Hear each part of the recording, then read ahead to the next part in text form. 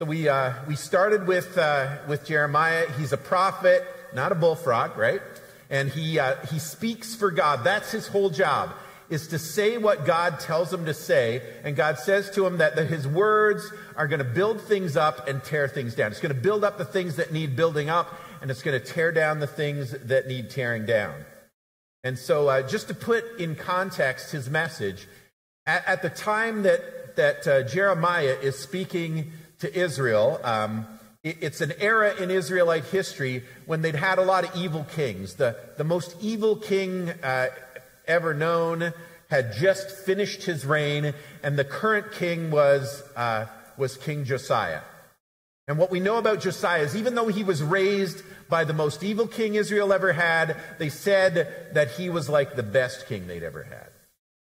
He was a guy who really cared about getting it right. And so in his time, he decided that even though things were ugly in Israel and the temple had fallen into disrepair, he ordered that, things get done differently. And one of the first things on his agenda was clearing up the temple and rebuilding and fixing walls and doing stuff. And while the workmen were in there doing that, inside of a wall, they found the scroll of the law, the book of Jeremiah, of Deuteronomy, it's believed. So they come up with this book of scripture that tells them about God and what God requires of them.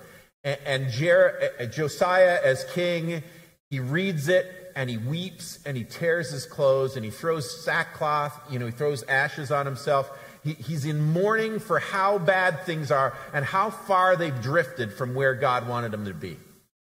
And so he sets about doing some reform. And so there are idols and altars, even inside the temple, to other gods and other idols. And he has them all torn down and stripped out of there. And he starts this reform in Israel where they're trying to get back to basics. They're trying to refine their way to God and do what they're supposed to do and be the people they're called to be in the world, representing the one true God.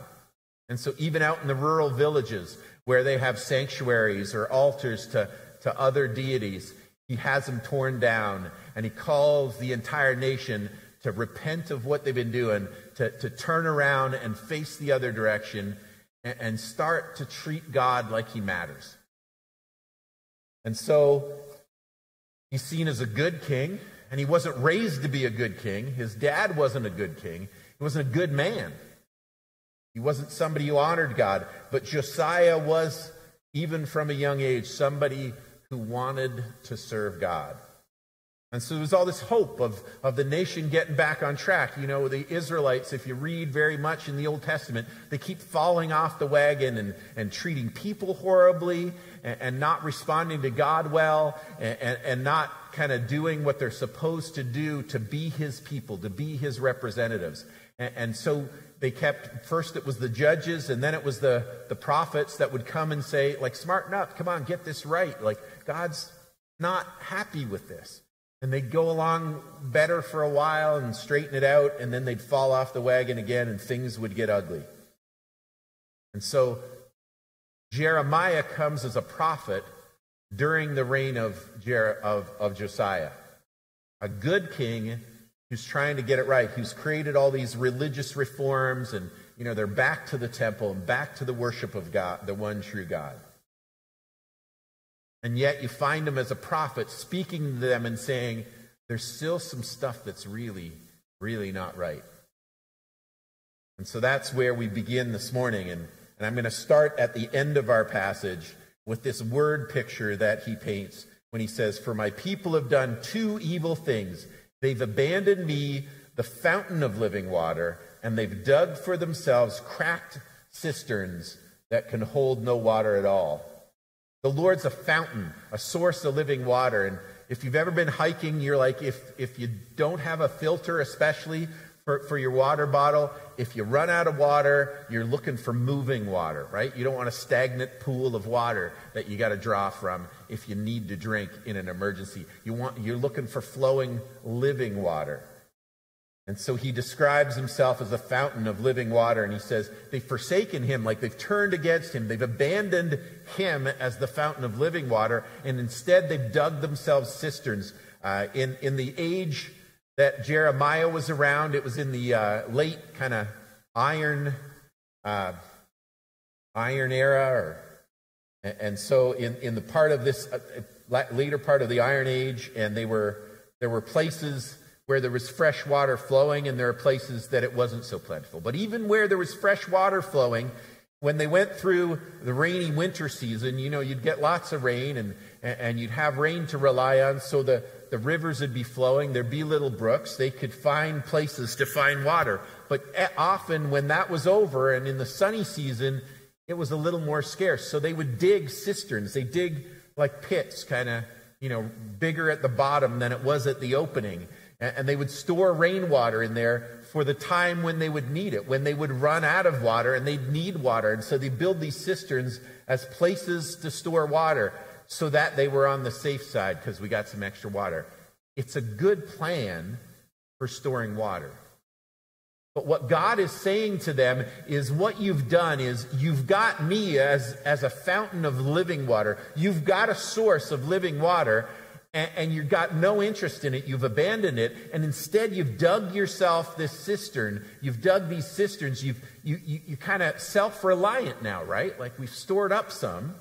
We got a little safety margin, a little cushion against the forces of nature. We've got some water that we've looked after and we've put in there, and we've taken care of our own needs, and we'll be fine. We'll look after ourselves.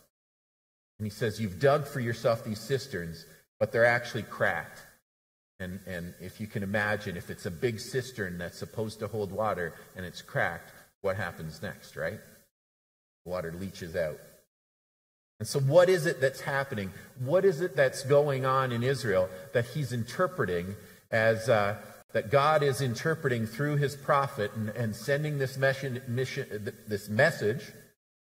to Israel that they're getting it wrong? He says, you've abandoned me, and instead you've dug these cisterns, these cracked cisterns.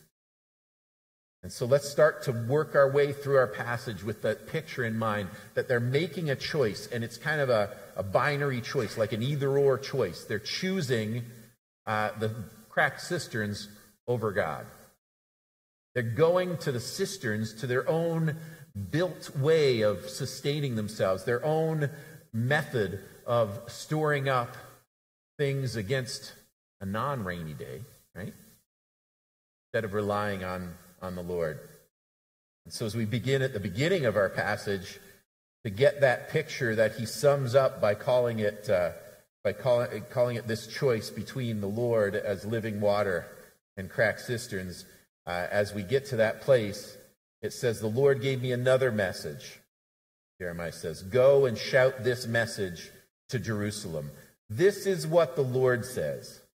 I remember how eager you were to please me as a young bride long ago, how you loved me and followed me even through the barren wilderness. In those days, Israel was holy to the Lord, the first of his children. All who harmed his people were considered guilty, and disaster fell upon them. I, the Lord, have spoken. So he paints this picture, and what he's saying is that God's saying, you were eager to please me. He says to Israel, you used to be eager to please me. You loved me like a bride loves her bridegroom. You were eager to please me as a young bride long ago, and how you loved me and followed me. And even when we passed through the barren wilderness, like you stuck with me through all of those challenges, you still trusted me enough to stick with me through the barren wilderness. And in those days, Israel was holy to the Lord. So he paints this picture of Israel as a bride, a young bride that's still doe-eyed and in love and following him and loving him. Not that all young brides are like that. But he paints this picture of a bride just loving her husband and kind of just wanting to love him and make him happy. And then he says, in those days, Israel was holy to the Lord, the first of his children. He paints a different picture, and he goes, in some ways, they're like a bride, and in some ways, they're like his child. And He says, all who harmed his people were considered guilty, and disaster fell on them. I, the Lord, have spoken. He says, I used to protect you, and any harm that you were threatened by, anybody around you that was looking to do you harm, I got in their way, and I cut off their advancement towards you. I was looking after you. You loved me and trusted me and followed me like a bride, and I protected you like you were my children. And so those two images of a bride and a firstborn child, and God takes all this very personally. He says it's like being a husband or being like a dad. And so there's this close, intimate family relationship. And he says, I cared for you, and it matters to me. And you can kind of hear the anguish. He's not just saying that, oh, you've done wrong and I'm going to punish you. He says, look, I loved you, and you loved me, and you followed me, and you trusted me. And that's how it used to be, but it's not that way now. And I used to protect you and look after you as my children, and yet things are very different. And it hurts him. But that doesn't make him weak, right? He cares, and he feels deeply the rejection of his people. But that doesn't mean that he's vulnerable, except for the vulnerability that he kind of sets up, right? And so he puts himself out there and he says, look, I cared. It mattered to me that you loved me back. It mattered to me that you followed me and trusted me. It mattered to me that I was protecting you and that you were my people. And now that's not the way things are going. And so there's this shift. And he says, listen to the word of the Lord, people of Jacob, all you families of Israel. This is what the Lord says. What did your ancestors find wrong with me that led them to stray so far from me? They worshipped worthless idols only to become worthless themselves. You hear his heart? He says, what did you find wrong with me? How did I fail you? What did your ancestors find wrong with me that led them to stray so far from me, to run the other direction, to do other things and follow other gods and look for answers in other places? What did I do wrong? What did they find wrong with me? And he says they worshiped worthless idols, or some translations put it, foolish idols. In the same thing, right? There's this worthlessness, this frivolity to it. They're making bad choices. And so they worship worthless idols. And he says they become worthless or foolish themselves. They've let go of what makes sense, and they're valuing all the wrong stuff. And it has an effect on them and on him. So he asks this question, what did they find wrong? What's going on with that? And then he goes into detail. He says, they did not ask, where is the Lord who brought us safely out of Egypt and led us through the barren wilderness, a land of deserts and pits and drought and death where no one lives or even travels? He says, we went through this dark place, this barren wilderness, this place of death, and I led you. But none of you now are saying, where's the Lord who did that for us? They're going about their business and they're doing their things, and there's been these reforms, and they're going to the temple and they're going through the motions of worship. That was part of what Josiah had introduced to the people of God, because his heart was in the right place. But it turns out that what Jeremiah is saying is they're doing all the religious trappings. They're showing up at worship, but they're not looking at their lives and saying, where is God? What is he doing? What is he saying? Where do I see activity that he's involved in that makes me recognize that he is still alive and still at work and still interested in what's happening? So he says the problem he has with them, one of the things that shows that they're digging these cisterns and relying on themselves, is they don't go looking for God even when they get in trouble. He says, I led you through this dark wilderness and you relied on me, but now you don't even ask, where's God? Even when you're struggling and you're not sure where God is or what he's doing, he's saying, I missed that question, because when you asked that, it meant you cared. You expected me to show up. You expected me to do stuff. And now you're going through the motions. You're doing all the religious stuff, and you're living your lives, and you're going to work, and you're raising your families, and you never ask, where is God in all of it? Where is the Lord, the one who did all these things for us? Where is he now? They aren't looking for God in their world. They're talking about him, maybe.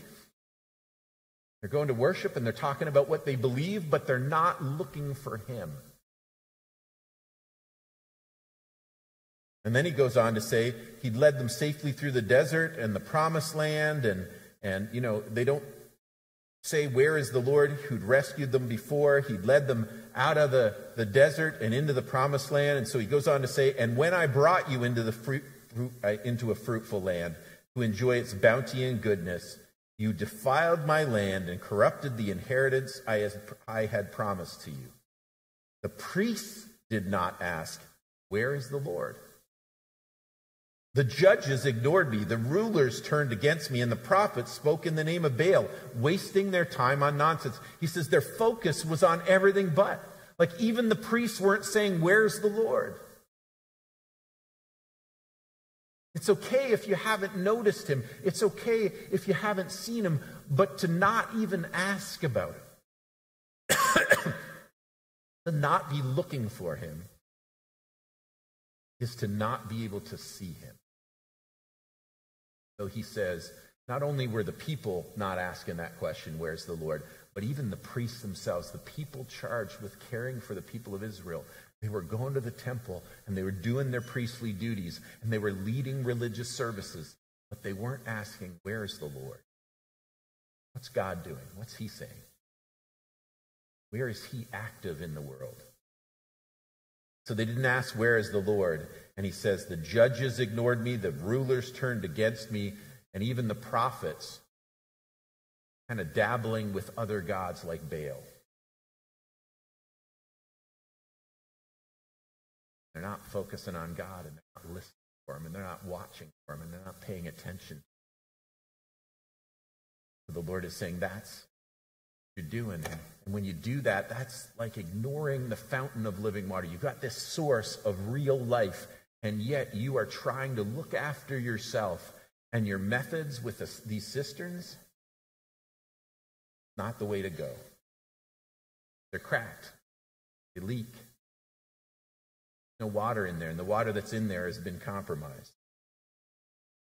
So everybody who should have chosen God and his ways didn't ask the questions they needed to ask, to know where he was, to pay attention to what he was doing.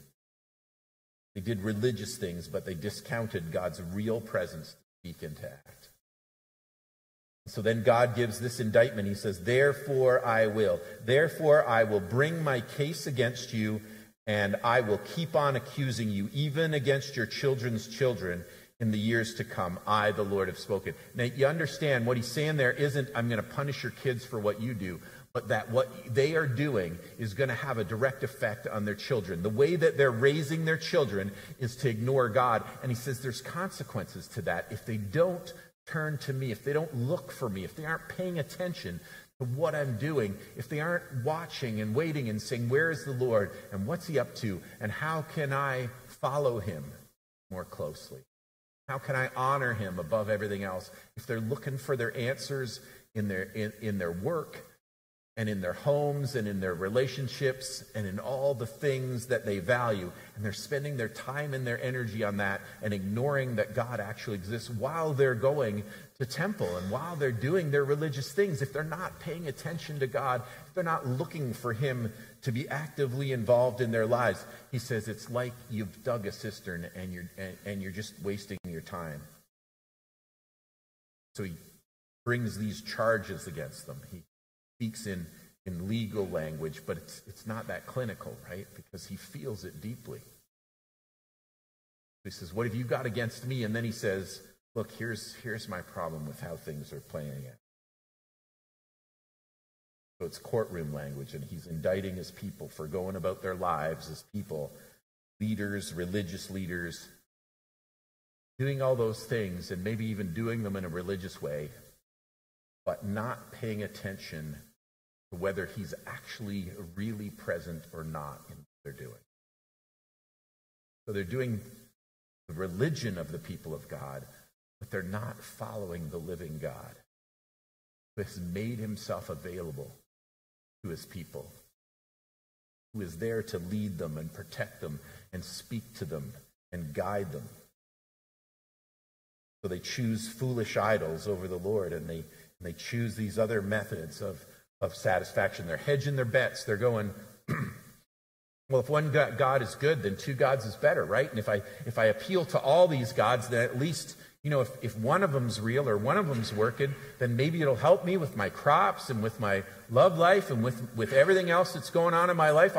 If I'm looking for blessings in more sources, then maybe, somehow I'll come up with a life that's worth living, and I'll get the blessings from somewhere, and I don't really care where they come from. But God points out to them the ludicrousness of that, because he's the only real God.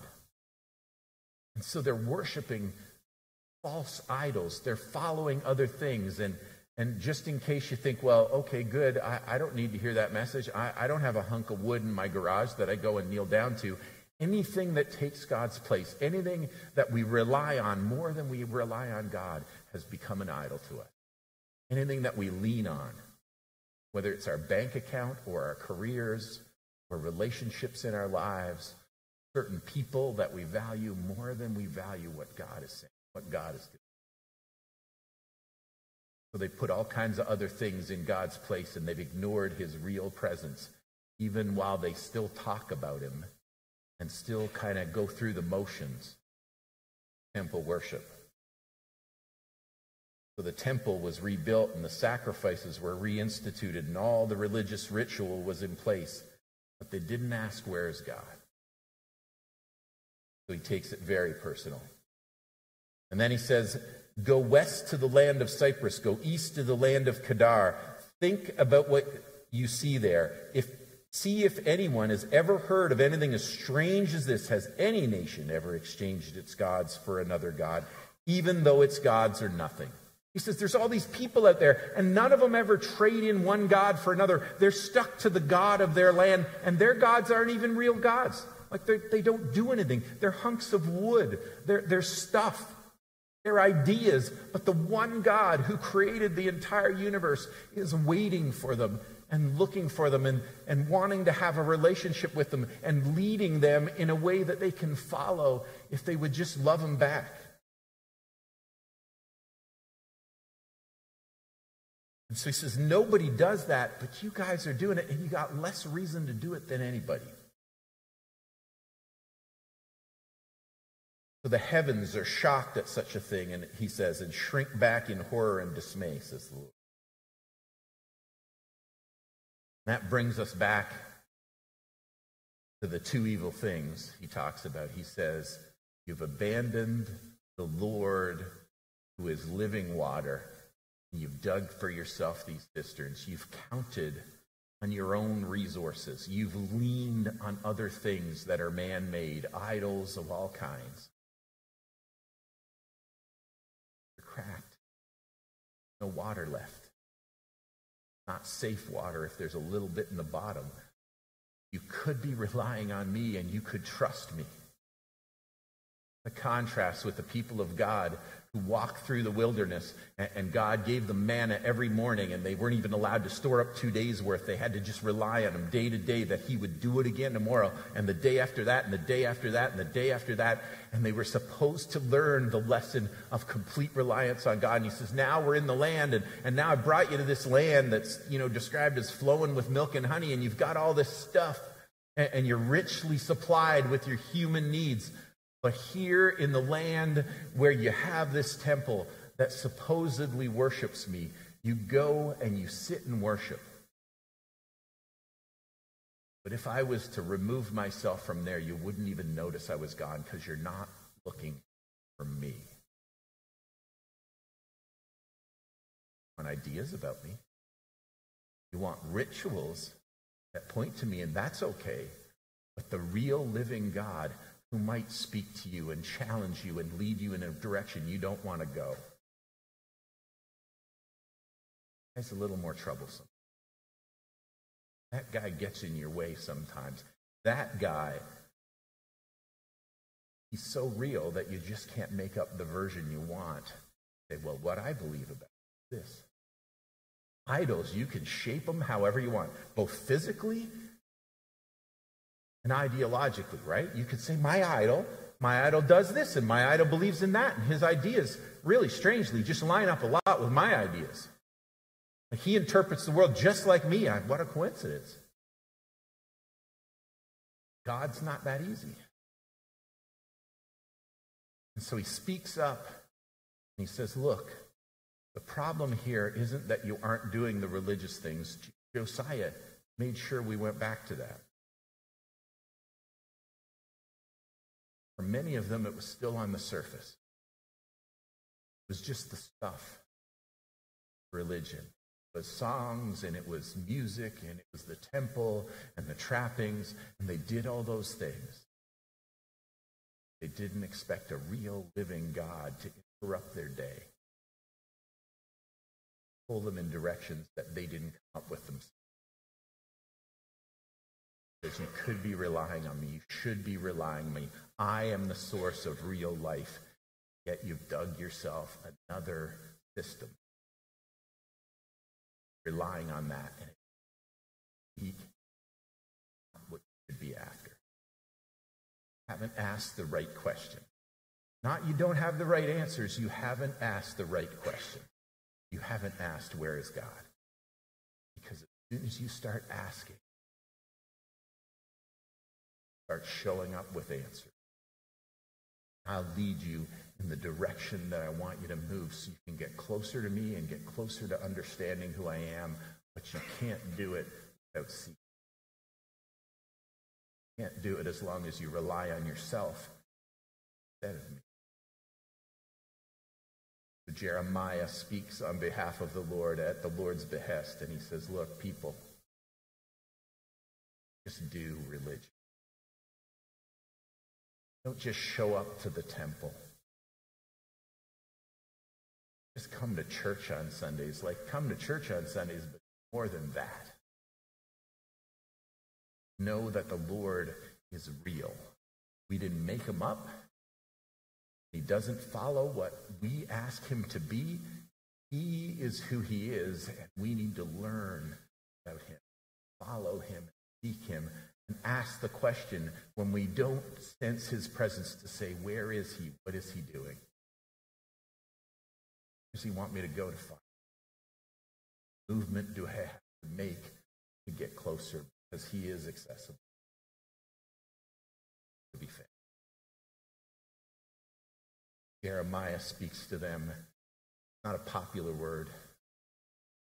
They felt like they'd made a lot of progress and they'd done a lot of good things. And they were looking at what Josiah had introduced, and they thought, well, we're all the way there. We're doing pretty darn good.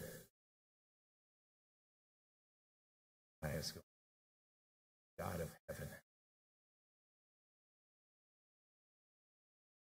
rely on him the way our people used to rely on him.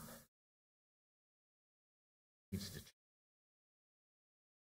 Cistern never supply systems, life and politics and religion, self-determinism. It will never lead where we need. Back to the rely on him for him and pay attention. Whether we know it or not, it'll be lost.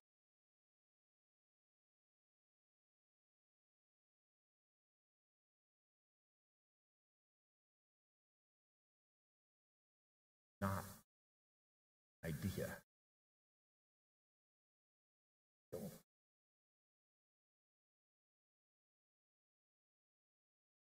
He is speaks to us, and sometimes we have the wrong idea about him, and he's saying, not like that at all. We're asking where he is. We're aware.